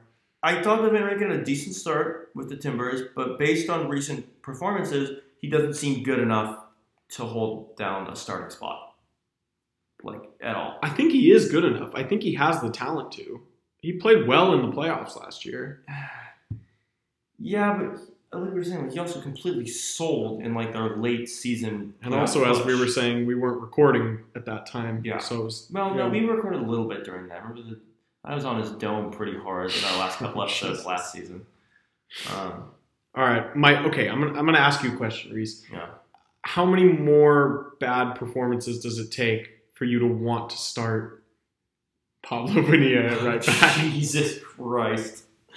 This is like a torturous question for me. Oh, come on. This is something that I would as a Timbers fan, this is the lowest of lows, something I would hope I would never have to answer. It's like choosing which would I rather, drown or be burned alive, Burned alive, easily. Really? You'd rather be burned alive? Over drown? Bro, it's getting burned alive! Yeah, but you're drowning. You're getting burned alive! Your lungs filled with water. I mean, burned alive, I would just, I just be like, okay. Obviously, neither of them would be fun. My point is, I don't know what it would be like to be burned alive. Where I feel painful. like I have a pretty good idea of what it's like already to be drowned. I think it would be painful. I think it would be painful too, but guess what? It's only going to last a little bit because you'll be dead. So is drowning. You pass out way before you actually die. All right. Well, who are you going with, Bonilla or Van Rankin? Van Rankin. For now. I'd probably still go with Van Rankin. For now, okay. All right, glad we cleared that up. I don't know. Would you rather have Justin Rasmussen over either of them? He's a lefty. So no, okay. I'm sorry. This sounds ignorant. I'm not trying to make a point here. I'm just trying to get to the next question. I think you got no good options back there. Whether Rasmussen is good or not, it's really tough playing a lefty at right back. It's just hard. I think an earnest point we can make about this is that we should have re-signed Chris Duval. We should have re-signed Chris Duval. I love Chris Duval. Who was that Michael Harrington type right back we were talking about? He did give us something on offense. Yeah, a little bit. Yeah, exactly. Good crossing. I mean, he wasn't a great scored dribbler, that banger that should have counted. He scored that banger that should have counted. Yeah, I really liked Chris Duval, man. I thought he was a great backup. He was solid. He was just solid. I thought he was a great backup, and he was someone who I would totally feel comfortable with stepping into the first team if we needed him to. Yeah. And we had the rest of the first team healthy. Exactly. Yeah. It's like I think that if Duval were in our first team, I wouldn't have been scared, And ideally you want someone a little better back there, but I thought he was very confident. I thought he was solid. He didn't make many mistakes. He was a solid defender, offered stuff going forward. I really liked Chris Duval. You're right. We should have re-signed him. All right. Next question. RS. It's just the name's RS. Oh. Says, is our style of play sustainable? Are we really going to be a consistently elite team playing a pragmatic style? I have some beef with the implications of this question. Go for it. The Timbers do not have a style of play. The Timbers are the most tactically chaotic team in MLS. What And about, that comes from someone who consumes MLS content, including actual games. what about packing? Okay. All right, Gluck. Let's Sorry. impact. Yeah. The Timbers style of play is called pasión, Pasión. and it means you play hard. It's the Geo special. If I like, people often characterize the Timbers as a counter-attacking team, which, like, sure, we score some counter-attacking goals, but we're not Atletico Madrid. We're not built to counterattack. We want to go forward, and we're able to play with the ball like a lot, and we're very good at it as at times, as we saw again in the playoffs last season, like towards the end of last season. So I don't really think we're playing a specific style. Period. Yeah, I think with regards to counterattacking, that has been our identity in years past. But I don't think over the last few years, we've definitely had some of it, but I don't think it's been like a consistent style.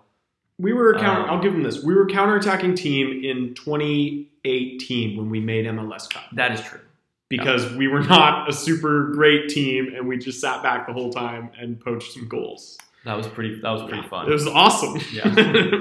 Yeah. We got outplayed almost every game, and we would keep winning. Yeah. Because we had away from home, you know. We're very, I think, whatever. I don't want to get into that discussion.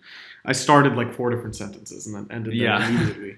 I do think that this style of play, with regards to being sustainable, I do. I think that we have, when healthy, I think when fully healthy, you know, when Blanco's back and when we have Mora back, and I think we have all of the pieces we need to sustain this style. The problem is that if injuries keep hampering us, as they have been and as they always seem to, then the style becomes less sustainable. But you just can't plan for that, you know. You never know. I think it depends on the type of injuries, though. I mean, I go back to, again, the games last year, or the times where we were missing Blanco. I mean, we played some beautiful soccer with, like, Jimmy Chara. And, okay, so this was our starting front four for the RSL match. Felipe Mora, you know, Santiago Moreno, making his, like, I think it was his first start as a Timber, and it was in the playoffs, the Western Conference Final. We had Jimmy Chara at the 10, and we had Marvin Loria on the left wing. And we won pretty comfortably. I know the goals were kind of against, you know, like, the goals didn't come from beautiful soccer necessarily, they were but we were the better team in that game with that start front four.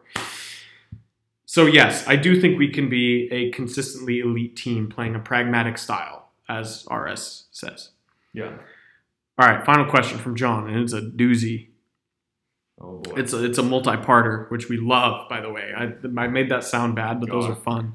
It's gonna give me flashbacks to my poli-sci final. Oh, dude. Okay, by the way, like, here's a reason why we didn't record during finals week. So I decided to study in the library with Reese one time, and this man pulls up a completed study guide that he found for his final. 58 pages. Yeah, the study guide. 58. That's one test. 58 pages. Yeah, there was the potential. Terrible. The potential list of questions they gave us was 7 long answer and 75 short answers. Yeah.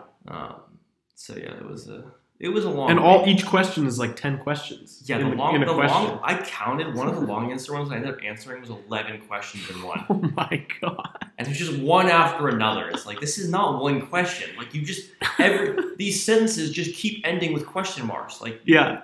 You can't reasonably tell me this is one question. Anyways, question from John. It fit within the Twitter character limit, so, you know. Uh-huh. Seeing Urruti and Cascante for Austin last week and Farfan with Dallas this week, I was wondering, which team has the most ex-Timbers? All right, well, as a matter of fact, John, since I am, in fact, an MLS deadbeat, and I did some laundry today, and I had the chance to answer this question, I went through each roster in MLS, which sounds hard, but it's not, because, like, Matt Doyle did these, like, previews for every team for the West and the East, and he has, like, he posted his spreadsheet screenshots with like the depth chart of it, so I could just go through the names pretty quick. I may be missing some people. I just did this off the top of my head, like looking at names that I recognized. There are 2 teams in the league with 2 Timbers on them as the high number. Austin is one of them, Urruti and Cascante. The other one is Zarek Valentin and Steve Clark on Houston. Uh-huh. So the 2 Texas teams, which I thought was interesting. And then the 3rd Texas team, Dallas, has Marco Farfan. I'll name all the other names on this sheet because I wrote them all down. The Galaxy have Villafaña. The Quakes have Abobasi. SKC has Kendall McIntosh, former like 3rd string goalkeeper. He's a T2 guy. Cincinnati has Alvis Powell. The Columbus Crew have Darlington Nagbe, who scored a very late equalizer this week. Shout out Darlington. I miss Nagbe too, but I don't think Porter's ever going to release him from this evil grasp.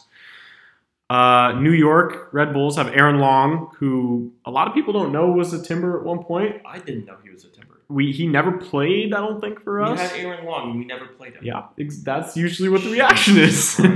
And Philly has backup keeper Joe Bendick. Oh, a long time ago. Like, I think he was in our academy system or something. Like, I don't know. Just Google Aaron Long Timbers. Oh, man, that's too see bad. For yourself. He was on like T2, I think. Okay. Anyways, yeah. I mean, how great would that have been to have a legacy like MLS guy like Aaron Long there? One of the best. Anyways, whatever. I don't need to go on an Aaron Long rant. We have Eric Williamson. Yeah, we don't mention that enough. We have Eric Williamson. This is the first time I've thought about it this entire podcast episode. I was talking about people being healthy, and I didn't include Williamson. Well, yeah, so we have, in fact, I was doing, in my degeneracy, I was making a depth chart last night, and those red names are the ones that were injured. We have 5 injured players right now. Uh-huh. 2 of them are Hunter Solt and Tega Ikoba. Ikoba, you could make an argument, might have gotten some minutes being a forward, you know. Yeah. 2 of our 3 forwards are injured. Solt wouldn't have gotten minutes by now.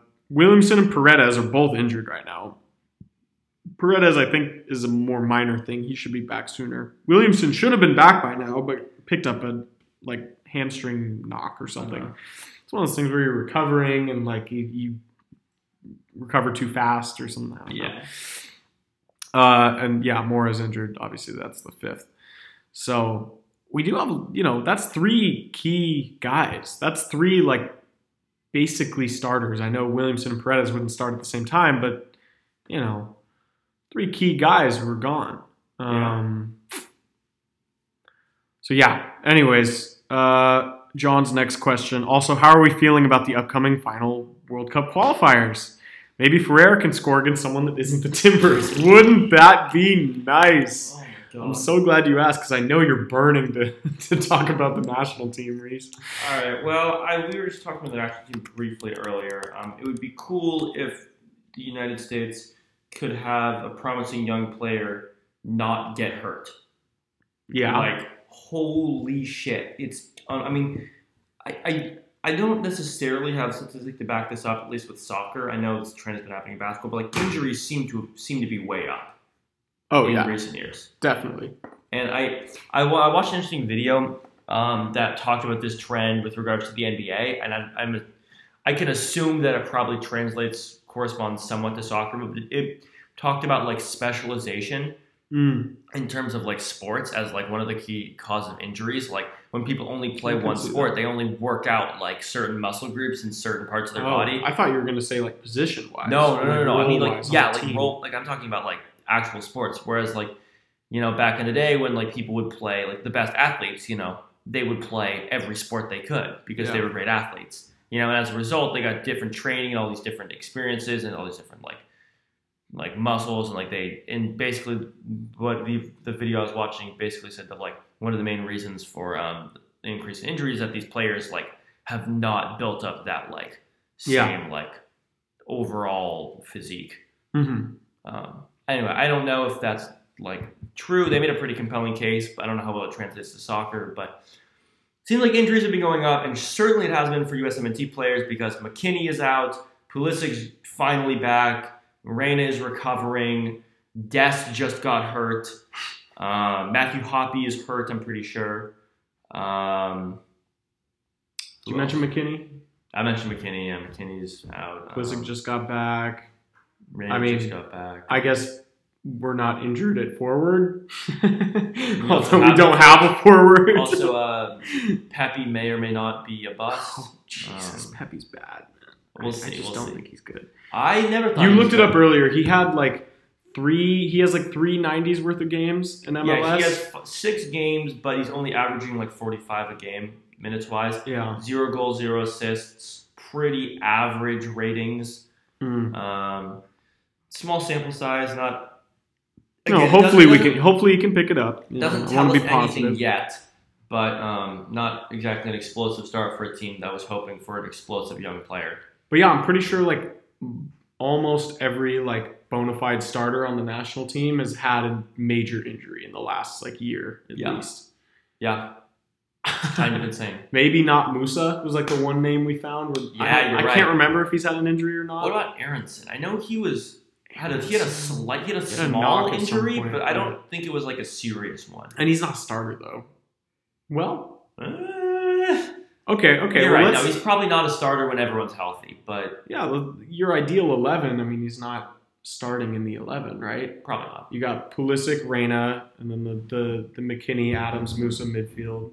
Yeah. And you got somebody up top. I don't know, man. He's making a claim to be a part of that at camp. Yeah. Brendan Aronson looks like the real deal. Brendan Aronson's legit, man. I love Brendan Aronson. I love Brendan Aronson. He looks like the real deal. That's it. Musa looks good, too. I mean, I don't know. There's some competition for that position. Okay, so John's question, these upcoming World Cup qualifiers. Yeah. The first one is a doozy. It's in Azteca against Mexico. Now, you may be listening to this and already tuning it out. Maybe you don't care about the national team. I know a lot of Timbers fans hate the national team, or they just don't care about the national team, whatever. Watch this game. Yeah. Watch this game against Mexico. Well, even more so the Panama game on Sunday. The Mexico game is Thursday at 7 o'clock. It's on Paramount Plus. Which, also, if you watch the Champions League, you can watch the USA. There is a whole slate of great games on Thursday. Yeah, Thursday's oh my God, yeah. There's European games. There's South American games. Actually, I don't think there's any African qualifying games, but there's CONCACAF games all day, morning, important games. All of them are very important. Yeah, very, very important. Big games. It's going to be great. I'm excited. World Cup implications. I'm excited for Thursday. The USA, so they're second right now, I believe. They play Panama on Sunday at 4 o'clock. Now, if we win this game against Panama, we're effectively safe. Yeah, we're done. We're qualified, basically. I think actually we might be qualified because Panama are the only team that can catch us, that are the lowest or something. And then we play at Costa Rica, I think. Or is that at home? I think we play at Costa Rica next Wednesday at 6 o'clock. Basically, we need these some are the last results from these games. Yes, we do. Need some results. We don't need to win every game, but if we don't get any results, we're fucked. These are the last 3 World Cup qualifiers. Again, if you don't care about the national team, check it out. It's important. It's also, undoubtedly important. I understand that, probably a lot of maybe one of the things that's keeping people from the national team is the fact they're not necessarily super big on the whole American patriotism aspect. Which we're not either. Believe me, I get. But you have to realize as someone who grew up playing soccer in America, the success of the U.S. national team is directly tied to investments in soccer and popularity of soccer in America. Yeah, so which is tied to the quality of the MLS. Exactly, so, that's what I was getting at. The better the U.S. national team does, the bigger soccer will be in America, and the better the MLS will get. It's all connected. So if nothing else. That's a great reason to root for the national team. I don't get it, man. There's these Timbers fans who genuinely will actively not watch MLS and actively not watch the national team. I get it. MLS is hard to watch sometimes. I understand. You know what else isn't always the highest quality of play but is still entertaining? What? March Madness. We just had this discussion a few weeks ago. MLS is fucking crazy, man. Crazy shit happens and it's awesome to watch. So check it out occasionally, just throw it all in the background. We need the ratings. This is mini rant. Give me a second. Yeah, go for it. This is a big problem with MLS. The biggest problem MLS is facing is national TV ratings. ratings. You'll see graphs of like ESPN ratings throughout the day, and there's a huge dip in the MLS spot during the day. Why is that? You see a ton of people going to games. They're smashing attendance numbers. It's going amazing, like in-person wise. Well, it's because people don't care about the teams that exist outside their markets. If you want more in-depth on this, The Allocation Disorder is a great podcast. Paul and Sam at The Athletic. Go check that out. They go more in-depth with what I'm saying. But quick and dirty version, I think, you're a perfect example of this. Not to call you out, even though I just did. Like, you won't watch MLS. You just watch the Timbers because they're your team. I would watch the MLS if I'm really bored and like it's like on. If I put it on, you'll watch it. I've watched it by myself if like I'm on the ESPN tab already. Okay. And I'm like, oh, there's MLS on. But you're right. I never seek to put MLS on, like ever. So that's my homework assignment for all you listeners out there. Watch one MLS game that isn't the Timbers this week. I don't know. I haven't checked the matchups. I don't know if there's any good ones. Just find a random one. They're all crazy. They're all on ESPN Plus. You probably have it. You can pirate it just as easily. Like, figure it out. Come on. There's always games on national TV. We condone that, of course. No. Or have ever for done legal that. purpose. No, we don't. You know, I'm pretty sure we talked about it in the pod before. Probably. But don't worry about it. Yeah. All right. Orlando, and then we'll get out of here. Yeah. Reese, how many times do you think the Timbers have played Orlando City? Well, in seeing MLS as history? I saw it on the computer earlier, I'm going to go with 6. You're correct. And I'm correct. Oh, woo! What do I win? You win me reading off the list of Jesus matchups Christ. against Orlando City. That was the reward. We lost our first 2 matchups against them. 2-0 at home. Terrible result. I don't remember that. That was in 2015 as well. I don't remember that. It was an early season game, so I guess we didn't care. Another early season loss. We lost them 4-1. I remember that. We were terrible. Was that at Orlando? Yes. Okay, then I that remember was that one. Both those games were when they had Kaká. Yeah. Okay, I remember. I remember the at Orlando one. That one Shout sucked. on us. God, so Dude, yo, here's a deep cut. Guess who started left back for the Timbers in that game? in the 4-1 game? Yeah. You're not going to guess. Just look at the rating on SofaScore. No way. No way. I haven't thought about Jack Bambi in ages. Holy crap, I forgot this dude was on the Timbers. Wow, we got a 5.2 that game. Man, huh? Jack Barnby. He was not great. I wonder what he's up to now. Jermaine Taylor. Wow. Jermaine Taylor. Jeez, these are some deep cuts. Anyways, yeah. Then the third game, we smashed them 3-0. They had 2 red cards. That was a fun game. And then they beat us 3-2 when we had... do you remember this game? We had a 2-0 lead in the 80th minute. And then they scored 3 goals. Yeah. And Tom Dwyer won the game. That was an ugly one. There was a rock fight in Portland. 1-1 game. It wasn't a rock fight. That's not a fair term to give to this game. Where we tied 1-1, but it felt like a loss because we dominated. Uh-huh. And then most recently, we beat them in the MLS's back final. Was that the final? I think it was the final. Oh. Yeah. I did not remember that was the final. Was the final? Yeah. Yeah, it was the final. So, That's all right. anyways, up and down moments against Orlando. Dude, have you noticed this in the stadium? The MLS's back banner is like literally bigger than the championship banner. I did not notice that, but I have to imagine they're both bigger than the NYCFC banner. Oh my god, that thing is microscopic. Yeah, if you haven't seen that, check out NYCFC's championship banner. It's one of the more embarrassing things I've ever seen. It in just made me professional more sports. depressed that we lost that game. Yeah, that has got to be the. It's pathetic. There's beyond I don't pathetic. Have any words. I don't have any words for it. It is awful. Even like a rec trophy, like, is something. I'm pretty sure I have like medals from 5th grade basketball leagues in my room that look better than that. Yeah. It's held up with like zip ties and everything too. Jesus, Like, it's just so embarrassing. It's such a horrible thing. Oh my god. All right. So Timbers Orlando Sunday 1 p.m. 1:08 p.m. kickoff. on ESPN. Big ESPN, all right? Every bar in the fucking world has this game on, so go watch it. And we'll be there to break it down. Every bar in the world. Every bar in America has ESPN. I will... If there's a bar in America that doesn't have big ESPN, I would love to know about it because...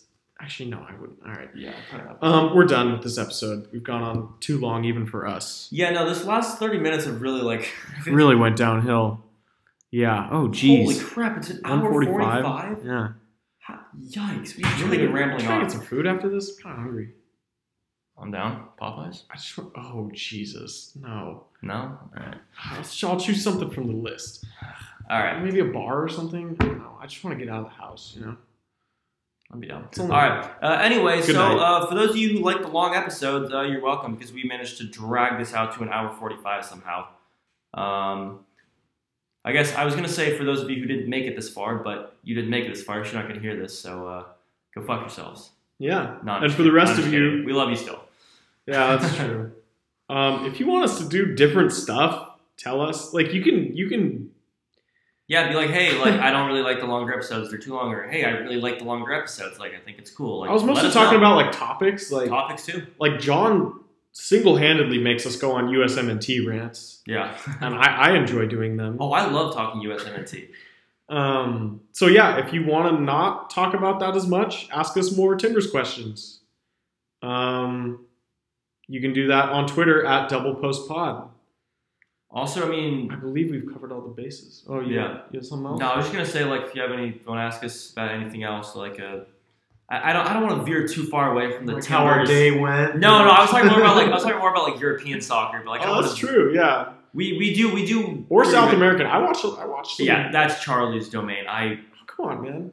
I watched River and Boca this weekend. Yeah, I don't watch South American soccer at all. Not that I'm against it. I just don't really think to. If you want to ask us about, I don't know, what else do we talk about? I don't know, man. Find something out. We're done with this episode. Good night. Yeah. Go Good Timbers. night. Go Timbers.